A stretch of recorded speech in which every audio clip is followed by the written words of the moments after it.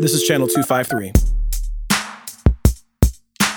In this episode of Nerd Farmer. In this very red part of the state, property rights are a huge thing. So if me as a business owner says, in order to be on my property, you must wear a mask, then people will start wearing masks. It's like Costco, right? So exactly. Nobody's going to stop going to Costco. Yeah. No one's going to stop going to Costco because we have to get 42 of everything. So Channel 253 is sponsored by Alaska Airlines. I'm Nate Bowling and I fly Alaska. To book your next trip, go to alaskaair.com. This is the Nerd Farmer Podcast, a national conversation through a local lens.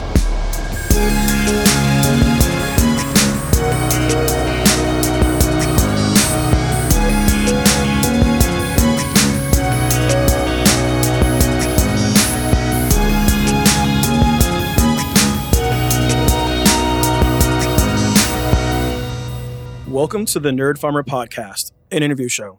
My name's Nate, and I'm your host, an American teacher abroad. I come to you today with a bit of a heavy heart. We are going to have, in this episode, a conversation about the COVID-19 outbreak, and in particular, its impact on Yakima County. But at the same time, I'd be remiss if I didn't center and address things that are happening in the world right now. We're recording this conversation on June the 1st, which means that there was a killing in Minnesota of George Floyd 7 days ago, and protests have been happening in response to that killing. A couple of thoughts about that before we get to the COVID conversation. The police are the problem, and I'm not really interested in hearing anything else except the police are the problem. Today in Auckland, New Zealand, tens of thousands of people marched to the streets screaming Black Lives Matter in support of protesters in the United States. And some folks were saying, look at how peaceful they're being. No, the protesters in New Zealand are not more peaceful than American protesters. The protesters in New Zealand were not attacked by the police. When you are having conversations with people about this, there are two questions that you need to keep in mind. One, who killed George Floyd? Okay. The Minneapolis police killed George Floyd. Two, how many windows were broken and how much rioting happened before the Minneapolis police tear gassed protesters? The answer is 0. Law enforcement is escalating conflict across the country and is a catalyst for conflict, period, full GD stop. And the president of the United States has repeatedly called the media the enemy of the people, and now his foot soldier goons and American law enforcement are abiding by that by attacking members of the press. Time after time after time after time, we are seeing members of the press being attacked. And frankly, what I would say to members of the press is welcome to being Black in America, because they've been doing that to us forever. I have watched for my entire life as local journalists have sympathetically covered law enforcement and have caped for law enforcement and have given soft pedal to law enforcement scandals. And I hope that this moment in which police officers are being pepper sprayed, when journalists are being pepper sprayed, when journalists are losing their eyes, a woman lost her eye to a rubber pellet, that it makes them more skeptical of law enforcement because they need to bring that skepticism of law enforcement to the community. Now, that has to go on the record before we push on any forward. Now, today's episode is a conversation about the COVID outbreak. And what I want to say is that this show is at its best when we're talking about local politics. However, for me, the definition of local kind of varies right now based on where I am. And I want to bring your attention, dear listeners, what's happening in Yakima, Washington. Yakima is the geographic heart of Washington State. It produces a lot of the produce you're consuming. And there's a COVID outbreak that is happening there that is disproportionately killing brown people. And so I've brought together 3 guests for a conversation today. First off, we have Sarah Shields, and she's a member of the Yakima Nation. We have Sonia Lund, who is a member of the Yakima City Council, and then Greg Holling, who is the managing editor of the Yakima Herald. And we are going to have a conversation with them today about the COVID outbreak. And what I hope that you get from this conversation is an understanding and an empathy for the situation and what is happening in Yakima. And if you can think about ways you can help with the outbreak, do so. But before we go there, I just want to return back to the issue of the protests. The United States is the only industrialized nation in which law enforcement kills people on a regular basis. I am in the Middle East. I can see Iran like almost from my house. And my mother said to me last night, I'm glad that you're there, baby, because you're safer there than you are here. Y'all, if you are listening to this show, you need to hold Tacoma police accountable, hold Seattle police accountable, and hold these damn elected officials accountable, because like this needs to stop. Today's conversation is going to be a roundtable. If you've ever attended Adult Civics Happy Hour, we have a similar lineup. So today we have with us an activist from the Yakima area. We have a policymaker from the city council and a journalist from the Yakima Herald. And so Sarah, Greg, and Sonia, welcome to the show. Hello. Thank you. Hey, thank you. I personally am passionate about this for a host of reasons. One of the things that really occurs to me is that the COVID outbreak in Yakima County is a microcosm of what's happening in the United States. 35% of the people who have been diagnosed with COVID-19 in Washington state are Hispanic Latinos, although they're only 13% of the population. And then something that I've just always believed in said on social media is that whatever happens to Black people in America happens to Native Americans and worse, but nobody cares. And so I want to have this conversation about the COVID-19 outbreak, and I'm just really excited to have you all on the air with us today. Sarah, can I start with you, please? Yes, please. Sarah, you are somebody who I've known through the soccer community for nearly a decade. Mm-hmm. As a member of the Yakima Nation and a lifetime resident of Yakima County, help me understand what is happening right now in Yakima. You know, I wish I could fully understand it, but what I see is just a lot of this doesn't affect me personally. So I'm not going to care what's going on countywide, statewide, nationwide. It's, I hate to say it, but it's just a lot of selfishness amongst people in the county here, and they don't want to believe what's right in front of them. There's no people wearing masks. They don't want to respect any kind of the rules because they shouldn't apply to them because it's not affecting them. I go shopping with my mask, trying to respect the 6 feet distance, and there's everyone, probably like 95% of everyone else in the store, out in town, does not respect what's going on. And I don't know why, because it's out there. We're seeing it. We're being told what's going on. And I just don't understand it.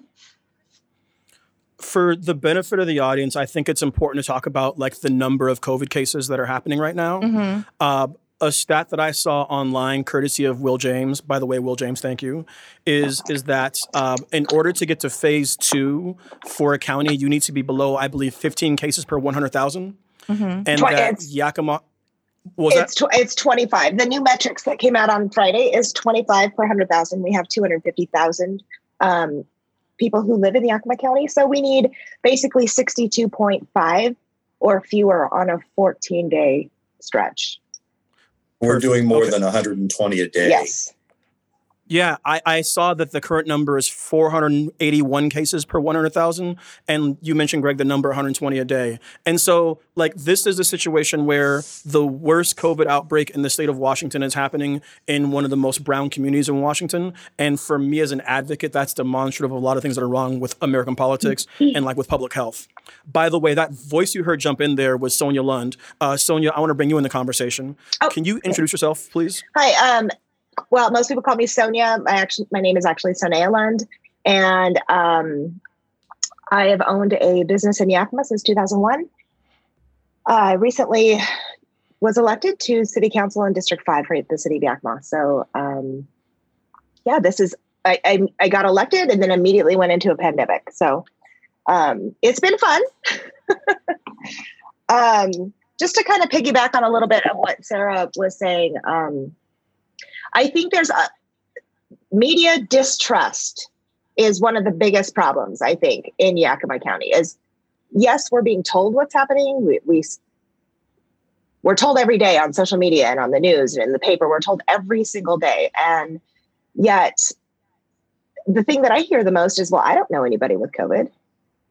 And so I think what's happening too is until it affects somebody that everybody knows, nobody's going to really listen. Also, too, when we're talking about brown communities or communities of color, we're also talking about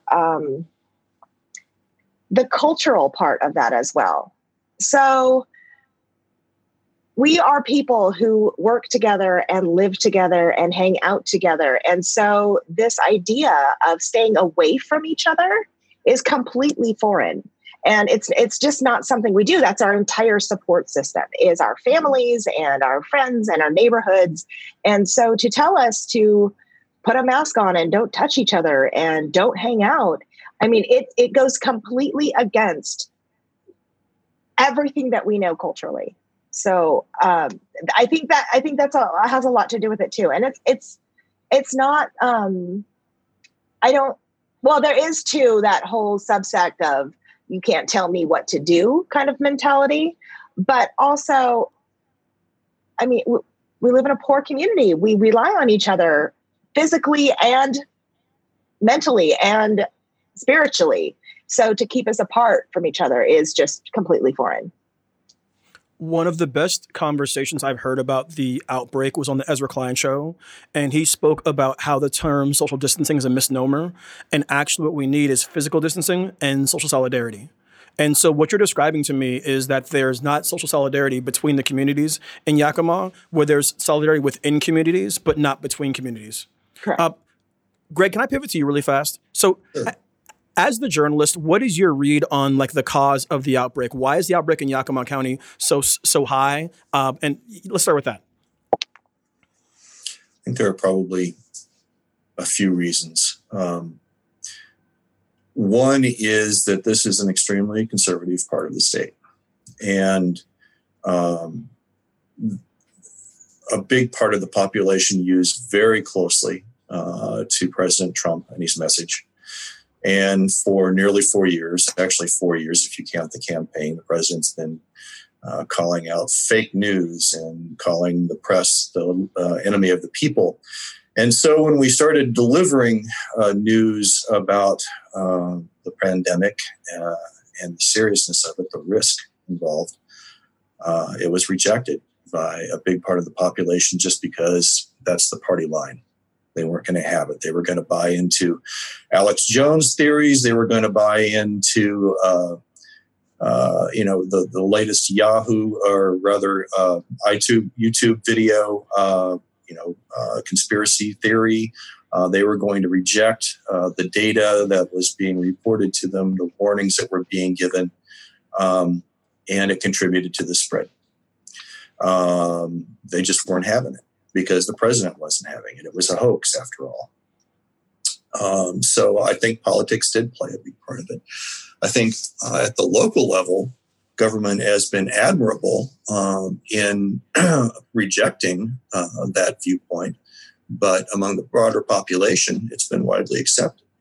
The second is that it was so chaotic early in the pandemic. The Yakima Health District issued its stay-at-home order at 10:30 on a Sunday night, and it took effect the following day.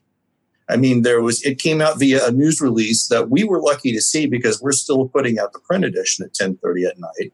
So we got the news posted online and in the next day's paper, but no other media had it until the next day, and we were accused of publishing fake news because nobody else had it.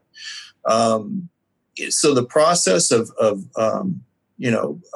issuing the order was chaotic. Communication was chaotic early in the pandemic. I think that all contributed. Sonia, I want to go back to you for a moment. You wear two hats in this conversation because not only are you an elected official, but you're also the owner and operator of a hair salon. And for reasons that are beyond me, hair salons and barbershops have become flashpoints in the COVID outbreak and the shutdown. Like we've seen the signs with the Yahoos, like, I just want my hair cut. You are not one of those hairstylists who's trying to be a martyr during this. Can you talk? Can you like help me understand as a small business owner, how is this shutdown impacting you personally? And then if it's impacting you in the way that I think it is, Why are you not advocating like the rest of the crazy folks are? Well, how is it impacting me personally? Well, I haven't been paid in 9 weeks, and I don't know anybody who can go 9 weeks without a paycheck. So there's, it's impacting me financially, first of all. And and this is my small business owner hat, right? So we were promised help with the PPP, and then there's the grant, and then we were supposed to get unemployment, even though we're self-employed, and none of that has come through for me or anyone else that I know that owns salons. So we're just kind of all hanging in the wind here.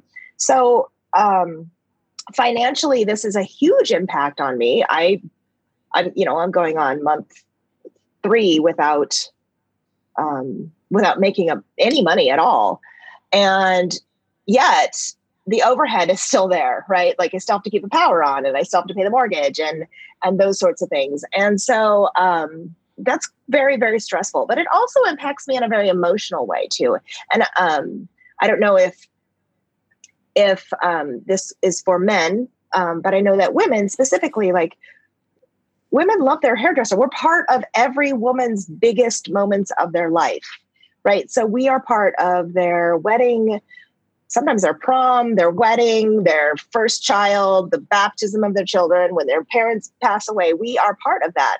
And I'm a colorist, so I get to be a big part of things on a monthly basis with my clients. And it's, you build this kind of bond and this relationship with your clients. And I miss that. I haven't seen my friends in 3 months. And that is, that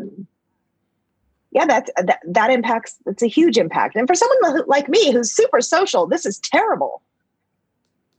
So yeah, that's, and so why am I not being a martyr? Like, are you talking about like the girl in Texas that got arrested? Like, I've seen, I'm very tired of conservative grift. And so like we've seen the conservative small business owner who sets themselves up and I'm going to defy the law. Right. And then people show up with guns like assholes. And then there's a GoFundMe and they make $250,000. Like, why have you chosen to abide by the law and not be one of those people? Because it's the law. Because it's, I think because it is ridiculous to me that just because you don't like something, you don't follow it. I mean, also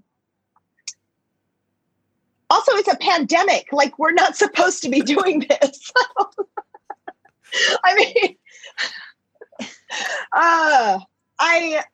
it bothers me that people who are defying the law are making $500,000 in a GoFundMe account. That bothers me a lot. I think rewarding bad behavior is it's just a terrible thing to do.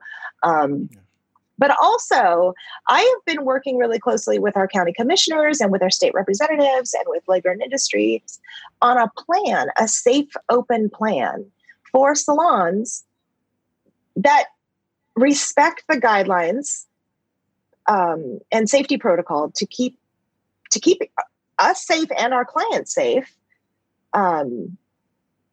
That also allows us to open in a way that will not spread this virus. So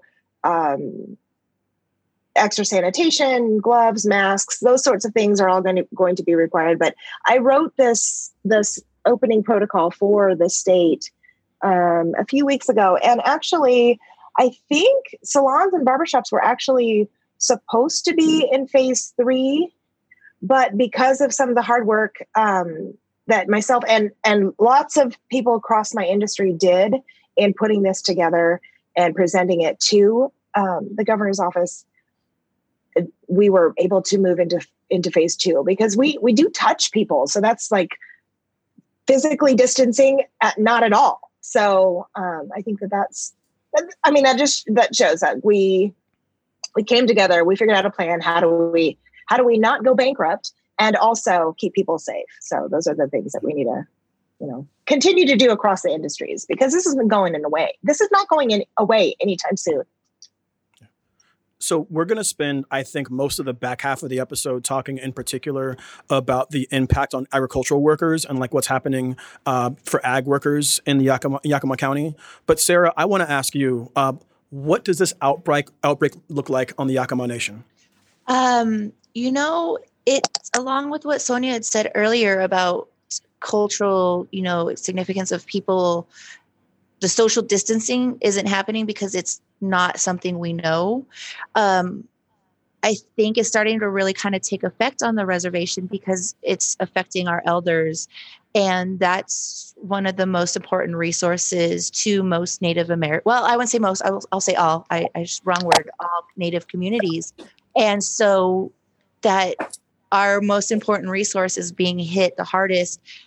People are starting to realize what this is going to do for future generations, because that's where we learn everything about our ways, our land, our food sources and such. So it's becoming serious for people here on the reservation now, but the communities are so tight knit that it's hard to do the physical distancing. In my household, there's 3 of us. We're, multi-generational, and right next door is my grandmother. So, we're all around each other, and we're lucky to be in 2 separate households. So the word's getting out. I see a lot of younger people really stepping up and spreading the word, to take this seriously. And the casino was one of the first big businesses to close on the reservation and in Yakima County. And I think that took a lot of courage, and I think was the right step for others to follow suit. And even as of this last Friday, when the governor announced that, pretty much the stay-at-home order was being lifted on the 31st, I still haven't heard anything from my tribe about where that leaves me and as coming back to work, because they don't want us in because of how serious this all is. They're really taking into consideration of how many of the employees are also tribal employees, are members. So it's been a lot of back and forth. Like at first I was really nervous because they weren't saying anything to us, and now they still aren't, but for the reason I want them to. I don't want to go back to work yet because I don't feel safe too. So I don't know. That was a lot of rambling. Sorry. No, it's sincere and honest. I appreciate it. Greg, one of your tweets was a catalyst for this episode. You posted on May 16th, 122 new cases in Yakima County, including the first case in the county jail. So we've been timestamping episodes during the outbreak, so folks know we're recording this right now on June the 1st. How has the number of daily infections, how has that number fluctuated, and what is happening at the county jail right now? The number really hasn't fluctuated. It's been rising almost constantly. There will be an occasional dip. Last week, I think before all hell broke loose, we had one day in the 50s, and that was the best day last week.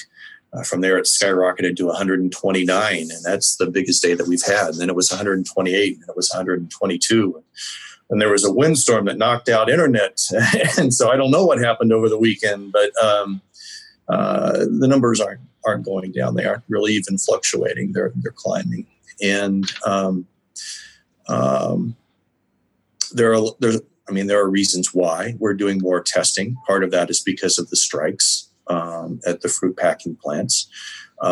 Those strikes led to greater testing among employees. That's one reason we're seeing more cases. But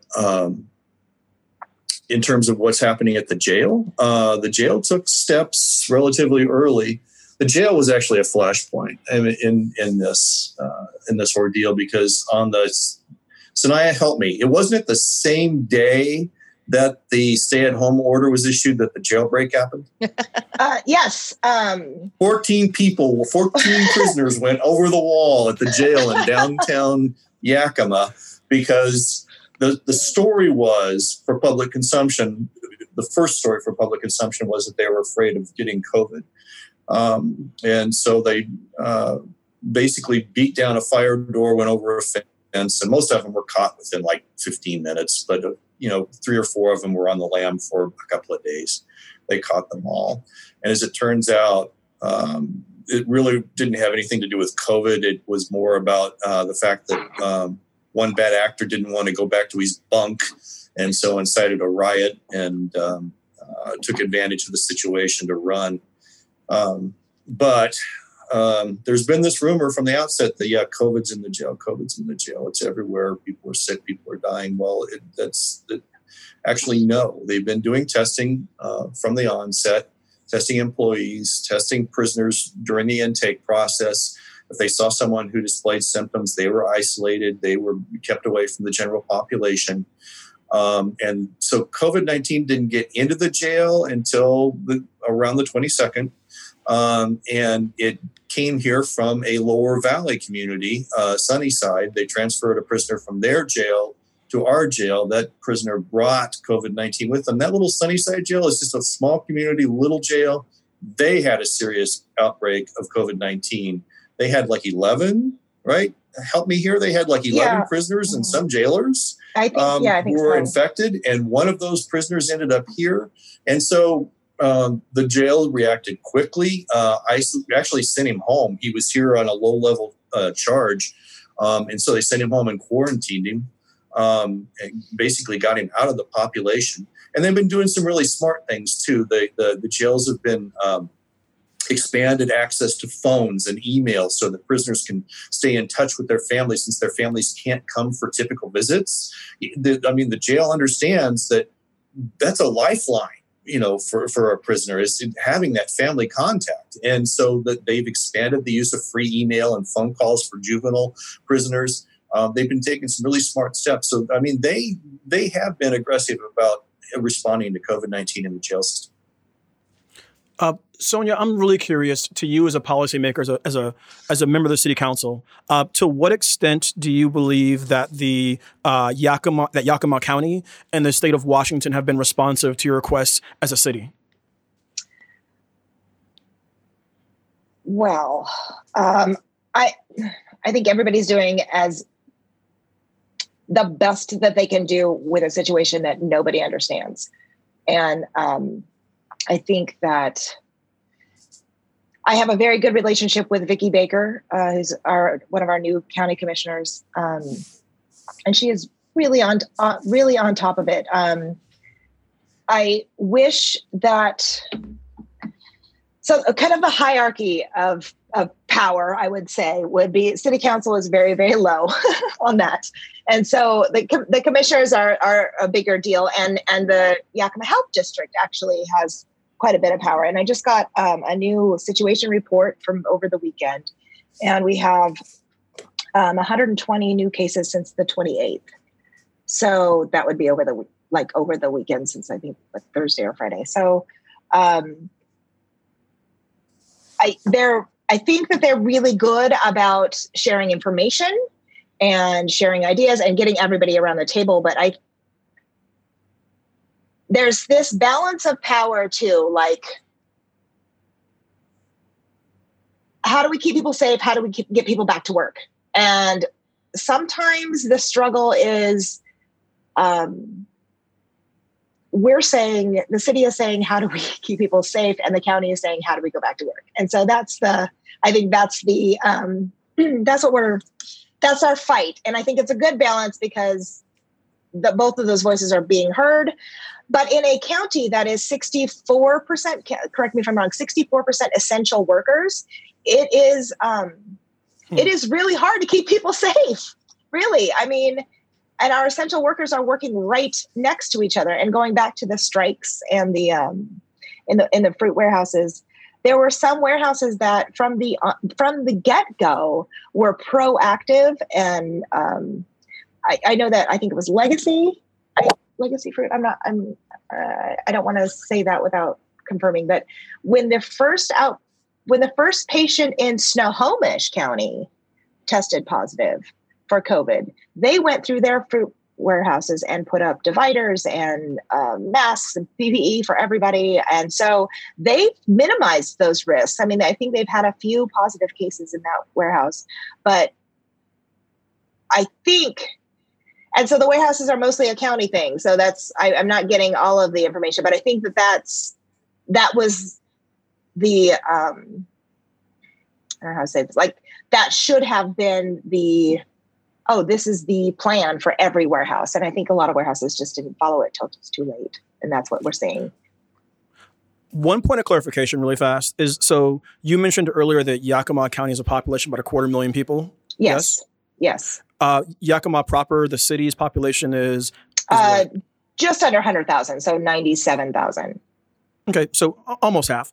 Yeah. Are the majority of the cases people who live in Yakima proper or in the county?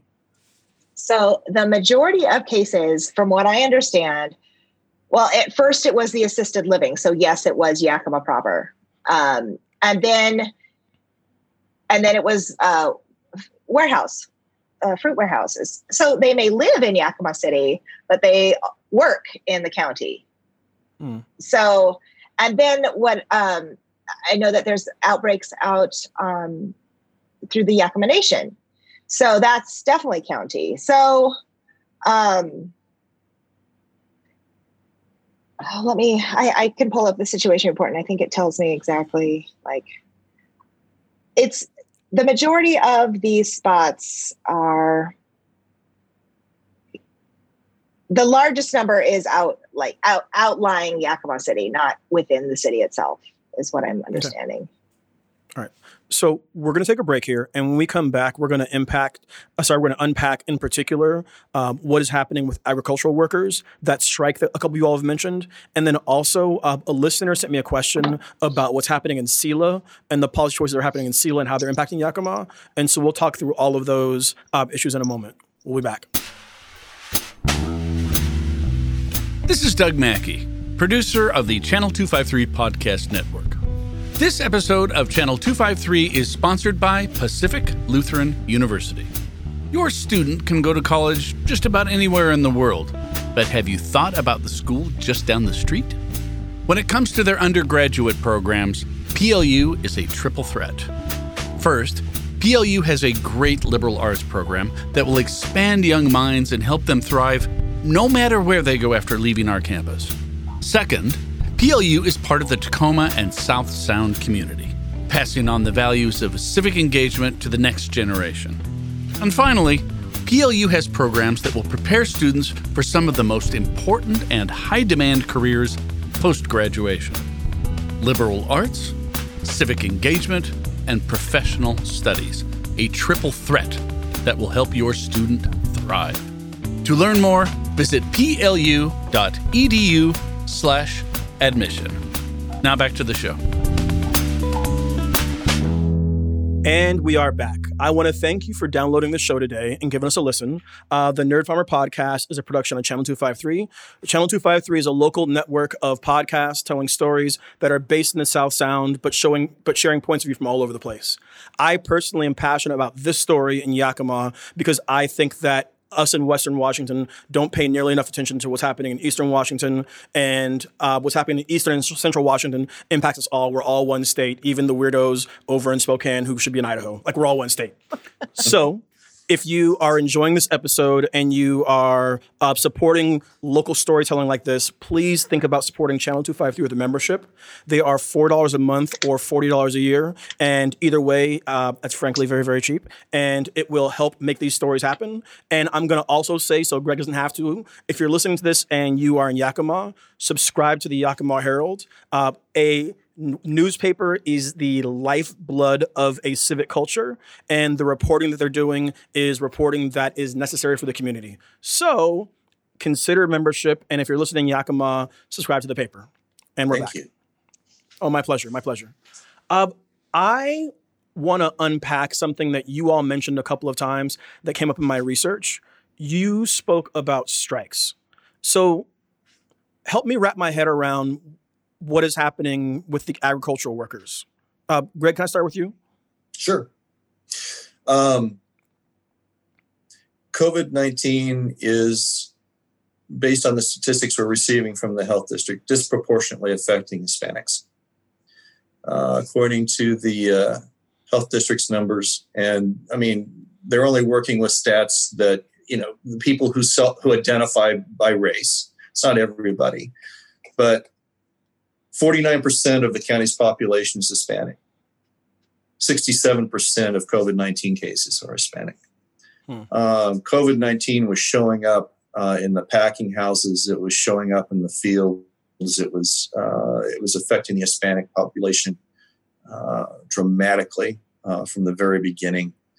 And as you would expect, it was a topic of conversation on the floors in the packing houses. And it got to the point where workers simply didn't feel like they were being safe. The workers tried to approach management. They felt like they were being rebuffed. They looked around and they saw workers at Fred Meyer's or Safeway getting hazard pay. They weren't getting it. And so they decided to ask for precautions. They started asking for additional safety measures. They started asking for more money during this ordeal. And when management wasn't quick enough to respond, a series of wildcat strikes started. It started about the middle of May, and within 2 weeks, there were 7 packing houses where workers had walked out, had gone on strike. And the demands were universal. Hazard pay, better safety precautions, and those strikes have played out over the course of May. Almost all of them have been successful. And almost all of them have been, actually, this was kind of a turning point in Yakima County labor. Almost all of them were led, help me here, Sarah, were led actually by the workers. There was a union presence early in the process, but effectively they trained up workers to negotiate with management, and it was the workers who negotiated their pay increases and their access to additional PPE. Am I right, Sarah? Yes, I would believe so. One of the things that I wonder about, because so I live out on the reservation, which isn't, near fruit packaging places. And the conversation that's lost that I don't see in any of this is the field workers. Because there's no way to put a barrier between them and others. And there's no monitoring. Like that's what I'm really concerned and worried about. Like everything I've read and heard was about the people in the packaging warehouses. But yeah, you are correct there, Greg, about the worker-led protests or strikes. Sorry, excuse me. So these strikes these are now all settled and the plants are back to work essentially? Almost all of them, yeah, except for 1 or 2. Okay. My wonder from all of this is so so Sonia, you're the policymaker, so not for you necessarily, but Sarah, for you as the citizen, like how do you rate the response of local government? Do you feel like the county is responding appropriately? Do you feel like things are being communicated to you and the people on the reservation in an effective manner? I would say it's been positive. I think they're trying their hardest and they're in a really odd spot because of the dynamics, the difference between, red versus blue. And a lot of the people who are, striking necessarily don't have the loudest voice in, the, I forget the word you used, from like Sonia's point of view, what she does, you said the policy making. Thank you. Yeah. I was getting there.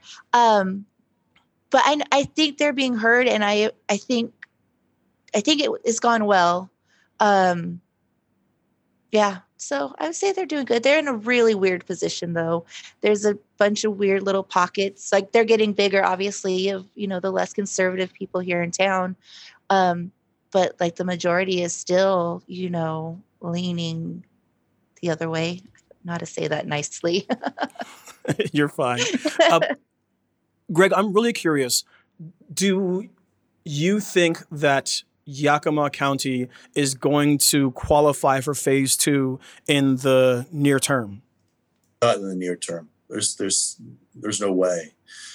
You can't get the infection rate down quickly enough. The hospitals are seeing more and more COVID-19 patients. There were 50 hospitalized patients going into the weekend, and that's putting a strain on capacity.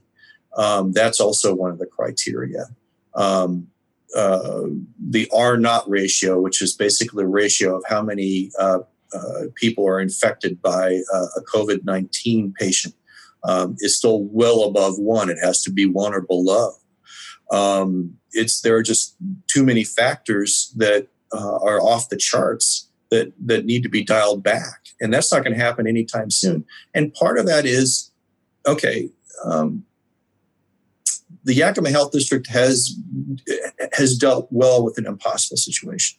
Okay, they don't have a ton of resources, but they've responded, and they've typically responded quickly.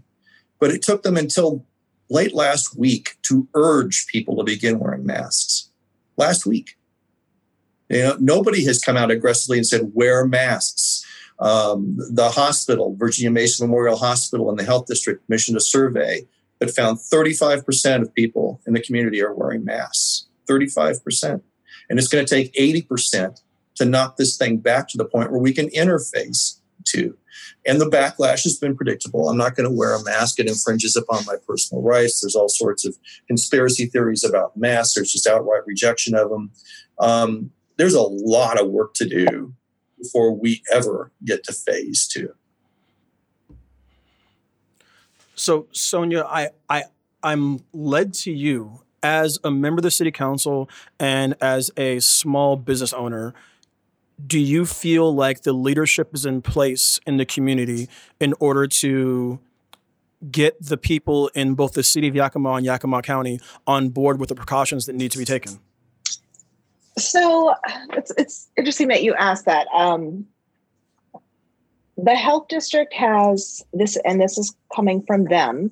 The health district has predominantly looked to the governor's office as far as what they should say. And when the governor's office isn't saying wear masks, like you must wear masks, then the health district says, well, we can't really tell people that they have to wear masks. And so then the county says, well, we can't really tell people we have to wear masks. And then the city says, well, we can't really tell people they have to wear masks. So I think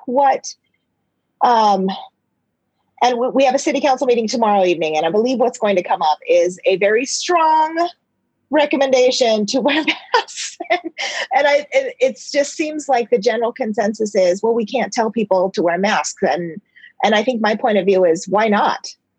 Like, why can't we tell people to wear masks? So I think what we're pivoting, and I'm trying to be the voice here of business owners, is urging business owners to require people wearing masks to enter their business. And I think that is the only way, because in this very red part of the state, property rights are a huge thing. So if me as a business owner says, in order to be on my property, you must wear a mask, then people will start wearing masks. It's like Costco, right? So exactly. Nobody's going to stop going to Costco. Yeah. No one's going to stop going to Costco, right, because we have to get 42 of everything. So, right? So nobody's going to stop. So they're going to put their mask on to go into Costco. And so I think if we can, I think our message is to put pressure on business owners. Like, you have the response as a business owner, you have the responsibility to keep the people on your property safe. That is your responsibility, and also your right as a business owner to say no shoes, no shirt, no mask, no service. Everybody seems to be kind of touching around the surface about what's happening with the Yakima County Health Authority. Mm-hmm. I feel like there's more to be said, though, about their response. Do you all think that they're doing the job that the people in Yakima deserve to receive as far as support and informing the public? They put out a little video on social media, I think every day or every other day. I don't think I think that the response has been slow. I think that from the but I mean, we're playing Monday, what is called Monday night quarterback. Monday morning quarterback, yeah. Monday morning quarterback, right? Like, had you come out immediately and said this, wear your mask, don't touch people, then in a very stronger than here's a suggestion, I think it would have been, I would have been yeah, I think that would have been better. But again, like, hindsight and everything. But I think the message needs to be clear. Wear your mask or no one's getting a haircut. I mean, it's just like, no, wear your mask and nobody's going to be able to sit in a bar again. I mean, like, these are the things we have to get those numbers down. We have to, and honestly though, I think that I have a kind of a different outlook on the numbers themselves. I know that they are mass testing in food processing and warehouse and assisted living and jails. They are not mass testing the general population though. And that, I think that's the difference. And now they've gone through and they've already tested everybody. So we see these huge numbers spike in those hotspots, but they've already tested all these people. So I think that those numbers are actually going to go down. And until there's a test for every man, woman, and child in Yakima, we're actually not going to know the real numbers, honestly. I mean, I don't know a single person that's been tested in my circle of people. So, except for myself, but the big picture of the percentage of COVID positive cases in Yakima, I just don't think that we're seeing the real. I don't think we're seeing the real numbers. I think it's much, much worse than it is. And for me, just because numbers go down doesn't mean that fewer people have it. That's in my head, right? Like, just because we're going to see numbers go down in the next 3 weeks doesn't mean that it isn't spreading, because those mass testing areas are not going to be happening. That's my. Yeah. The community health officer estimated more than a week ago that, based on the numbers she was seeing, that she estimated that 5% of the county's population had COVID-19. And that's because of community spread. And you're right. I mean, the numbers are probably going to dip at some point, but it's out there and it's being spread because people aren't wearing masks. People aren't staying away from each other. People are going out and conducting business as usual. It's I guess, you asked Nate, you asked about the health district, and, it's been, I really appreciate everything that Sanaya had to say.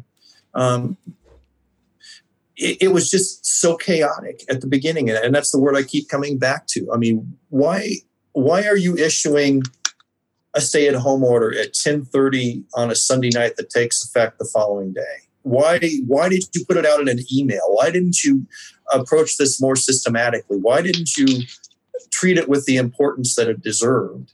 And when we asked the health district official that, she said, it was so urgent that we just had to put it out. Well, at 10:30 on a Sunday night, it's ineffective. And I think that was hard to overcome because it created doubt and mistrust, and it looked disorganized. And I think the health district had to overcome that. And I think they've become much steadier in their messaging, but steadiness is their goal. They're not. When they see outrageous numbers, they're not calling them outrageous. They're just saying, here's the data. They're seeing these spikes and they're saying, here's the data. They're not saying, wear a mask and stay home. That took a long time to come out. They just weren't very aggressive because aggressiveness wasn't their goal. Steadiness was. And maybe, I don't know, steadiness is steadiness is going to alienate the fewest number of people, but maybe there were times the message needed to be more aggressive.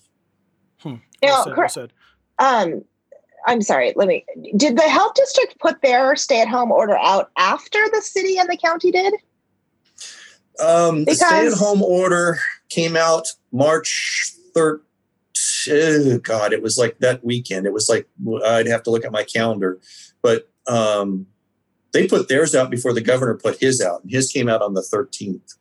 Okay. All right. So, and I'm trying to remember, I think the city and county declared emergencies like shortly thereafter, if I'm remembering correctly, but it was all about the same time. Okay. All right. Because we had this whole press thing, with the county, and then I didn't hear anything about it again for, it seemed like days, honestly. Yeah. Well, that's what's striking for me is that Yakima issued their stay-at-home order before the state issued their order, but the cases in Yakima are higher. And hearing what you all are saying, the numbers that we're seeing are highest, the infection numbers are highest in the agricultural community, people who are working in the fields and working in the plants, but they're being tested. Other folks are like, well, I don't have it. Nobody I know has it, which means there could be asymptomatic carriers or pre-symptomatic carriers who are walking around spreading throughout the community. It sounds like a kind of worst case scenario. Sarah, I want to go to you for a moment. How do you perceive the intergovernmental cooperation? Because like one of the things that's striking me is that you have city government, you have county government, you have tribal government, and you have neighboring county governments, like was mentioned earlier on, are sending you infected prisoners. Like, how do you perceive the intergovernmental cooperation happening in the community? You know, I don't think there really probably is much of a cooperation.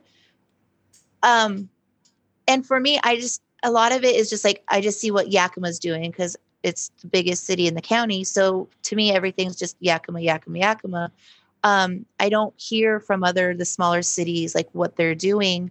And even as a tribal member, I don't even really know what my tribal government is doing to work with the county. I mean, I'm sure they're probably meeting and there's conversations, but we don't hear any of these conversations. We just get told numbers. And I don't think that's not going to help us come together to try and help improve our numbers, you know? And that's just my take. And there's a lot going on and I can't try and keep up with everything. And if it wasn't for Greg, honestly, I probably wouldn't even see half the stuff that the Herald puts out because I can't take it anymore. It's just too much because you see all what your friends are saying and this and that, which obviously isn't a source of anything. But the commentary they're bringing in, it makes it kind of hard sometimes to hear the right commentary coming from the government, city, county sources. And that's on me. But we got to protect ourselves too at some point, from all of this that's going on. So yeah, there's that. Well, I think Nate too, again, because so many people in Yakima County, such a high percentage are essential workers. The day-to-day life has not changed for a lot of people. I mean, a lot of people still have to get up in the morning and go physically go to their job and do the same thing they did yesterday, clock in and clock out. So life has not changed much for the majority of people, except that you just can't go get a drink after work. That's honestly like that. And I think that's the frustrating thing is because we aren't, we're a county that is not, we're a county that the rest of the state needs us to go to work every day. Mm-hmm. And so life isn't any different, except now we're getting thrown these scary, scary numbers and do something and be better and stop talking to your friends. And it's just such a mixed message, I think, for most people, honestly. I want to just circle back one more time before we wrap up to the agricultural workers. So the story that I'm hearing from you all is that the outbreak was essentially the worst in the packing plants. The workers organized and had wildcat strikes. And in the aftermath of that, now there is testing and safeguards in place for them. Yes. Is that correct? Yes. Mm-hmm. But that hasn't yet happened for the field workers. It is happening for the field workers. The state issued a new series of safety guidelines late last week. This has been a real point of contention. Field workers were saying from the start that, look, we don't have access to PPE. We don't even have hand washing stations. And, we can't socially distance. And the state put out a set of guidelines. There's been give and take between the growers and the farm workers and their advocates. And a new set of guidelines were issued last week that were actually pretty comprehensive. The state is now saying you have to have access to hand washing stations. The growers and suppliers, growers have to supply PPE. Where workers have to wear masks. They have to be transported under safe conditions with social distancing inside vehicles. vehicles. They have to work in units that are basically assigned units where they're groups of up to 15 where they're always together. So they're not intermingling and spreading the virus among different groups. Farm workers were really happy with most of those guidelines. But one of the guidelines that they hated and that the growers felt that they needed was there are some growers who provide housing for their workers, right? And those workers sleep in bunk beds inside that housing. And the workers have argued from the outset that that's not safe. You can't make us do that. Okay, we can't be crowded together in small rooms in bunk beds because it's just a COVID-19 hotbed. Well, the state said, actually, yes, you can continue to house workers under those conditions. You can put them in bunk beds, but you have to have dividers. You have to have the shields in place, and those workers have to be from those groups that you never break up. So there were new guidelines last week. It does address the field workers, and it addresses packing houses as well. So the state has been trying to address. I appreciate that this is a messy conversation, but it's a complicated issue, and there's no easy answers, honestly. And so I'm satisfied with messy. I normally end the show with a thing called the wind down. And the wind down is a moment where guests give recommendations for people for culture things to listen to. But I want to do something different. My hope is that this episode have a lot of listeners in Yakima. And so my ask for each one of you in closing is what's one thing you want from your community? What do you want people who are listening to this who are from your community to do? Sarah, let's start with you. Wear your mask. There's so few people that have them on. Wear a mask. That's all. Wear a mask. I know at one point that there was shortages of masks in the States. Are masks readily available now? Are they there? Are they there if they want them? I don't know. I was very fortunate. I have a grandmother who has an abundance of sewing material. We all have 3-layer masks that she sewed up for all of us. I've seen a lot of others in my native community who have their sewing machines out, post, the 10, 15 that they just finished, offering up to whoever needs them. So, there's still that line of getting masks out. I don't know about the physical masks, going into a store and buying any. But I do know that I've seen plenty of people making them and offering them up for whoever needs them. And I guess maybe some of those people aren't, not everyone's has that in their reach, but I would hope that it somehow gets to them. And this is also people that I know and that I see. And if they're out shopping, there's a lot of circumstances where they probably can't, but there's also, I don't know, just wear a mask, please. And there is better availability of masks now. The packing houses, commercial entities are able to get masks now. Okay. And then, Greg, I'm going to preempt yours for a moment. So what Greg needs you all to do is to subscribe to the Herald. So yes, please. Support the local newspapers so they can keep informing the community. So, Greg, besides that, what do you need folks in the community to do? Okay, I'm not gonna double down on Sarah, even though I think she's absolutely right. Wear your masks. Start listening to the experts. Stop pretending that you're an expert. Stop believing every conspiracy theory that you hear. Stop rejecting the CDC out of hand. Those people know what they're doing. If they're telling you to wear masks, if they're telling you that masks work, if they're telling you how the disease spreads, you should listen to them. That's what I want you to do. You go ahead and preach. Sonia, last word for you. Those were the two things that I was going to say. So instead, I'm going to say, just show each other some grace here. Just the thing that I've seen out of this is this huge divide of just, I'm frankly, I'm going to say it, just complete jerks versus those who are showing kindness every single day. And choose kindness. Just choose kindness. And sometimes that means putting a mask on. A lot of times that means put a mask on, but be kind to your community. Yeah. And that's pretty much it. your community is a microcosm. It's the heart of Washington State geographically, and it's a microcosm of America, honestly. Sarah, go ahead. This is one thing for, I'm sorry, I say it, Sonia. I know that wasn't the right way. I'm so sorry. It's okay. The blooper is going to be great on this one of the things I can't stress enough is I know there's a certain city council member who uses his non-city council voice very loudly.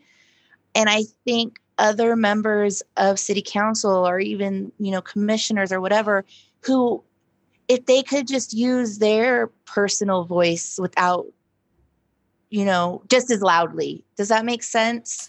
I think that voice is being heard a lot more than others who I think we should probably hear from them as well. And I don't know, I know it's a sticky situation. I've been reading up. Nate, I don't know if you caught up with the Jason White, I'm just going to say it, situation. He's very vocal and he's using his personal voice while wearing, a city council hat, I guess you could say it that way. And I think it would mean a lot to other people if they heard just as vocal, just as loud voices from the other members who don't agree with Jason. Yeah. And I totally agree with you. Here's where we've come into a little bit of an issue, though, with that is we are speaking our voice, but people gravitate towards conflict and chaos. True. So conflict and chaos is going to be the voice that's heard the loudest, even if we're screaming positivity and encouragement just as loudly. Do you see what I'm saying? Yeah. So that's where we're having it. People are gravitating towards everybody wants to watch a dumpster fire. Nobody, nobody wants to, it's not as dramatic or as entertaining to listen to a voice of reason or to listen to somebody who's encouraging them. And so that, I think that's, it's so frustrating. It's so very frustrating because we're out there every day, encouraging and spreading positive messages, and we're not heard as loudly. And again, I think it's because human nature, especially in a pandemic, apparently, people tend to gravitate towards chaos. And that's weird to me because I would turn it off personally, but it's just the way it is. Mm-hmm. All right. If people want to follow you all on the hellfire that is social media, and it's particularly awful right now, yes. Sarah, we'll start with you. Where should they look? You can find me on Twitter is where I'm most active. My handle is at SRSKANK, so SR Skank. Greg? On Twitter, I'm at G Holling, and I have a Facebook page for my journalism, which is Greg Holling Journalist. If you do that search, it'll show up. Good. And Sanaya? So I hate social media so much. I'm Sanaya Lund on Facebook and Raising Three Kings on Instagram. So I only post pictures, and that's it. All right. Pictures of my kid, Nate. And he's an adorable, handsome, well-named child, to be clear. Yeah. I want to thank you all for coming on. Your voices are important, and I'm glad that I was able to amplify them here. And I hope that if folks are listening to this in Yakima County, the sooner you put on a mask, the sooner that Sea Galley and Union Gap opens up, and we can all get crab legs. Oh, Nate. Wakanda forever, y'all. Channel 253 is sponsored by Alaska Airlines. I'm Nate Bowling, and I fly Alaska. To book your next trip, go to alaskaair.com. I've known you for a decade and was the best man in your wedding. Why are you telling me now that I'm saying your name wrong? I've been saying your name wrong the whole time. Okay. because no one could say my name right all growing up. So I just went by Sonia, right? And then also my husband, your best friend, yes, cannot say my name right. Nerd Farmer is part of the Channel 253 podcast network. Check out our other shows: Interchangeable White Ladies, Give Me the Mic, We Art Tacoma, Move to Tacoma, Taco Man, Flounders B Team, Crossing Division, Citizen Tacoma, and What Say You? This is Channel 253.